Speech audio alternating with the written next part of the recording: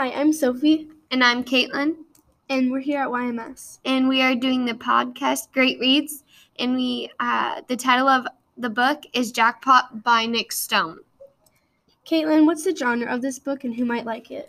The genre is realistic fiction. And if you've read Dear Justice or Dear Martin, you would also enjoy this book. Sophie, give basics of the plots. Rico Danger is the main character of this book, and she has a choice of 2 lottery tickets and chooses the wrong one. After debating, she finally decides to ask Zan Macklin, the son of a multimillionaire and owner of Macklin Enterprises, for help to find the winning ticket. Caitlin, what's your rating out of 5 stars? I would definitely give this book 5 stars. It made you want to keep reading. It had a good plot and had good cliffhangers, and it was very understandable. Sophie, any cautions that might concern readers? Nothing really much, just mature conversations and word usage.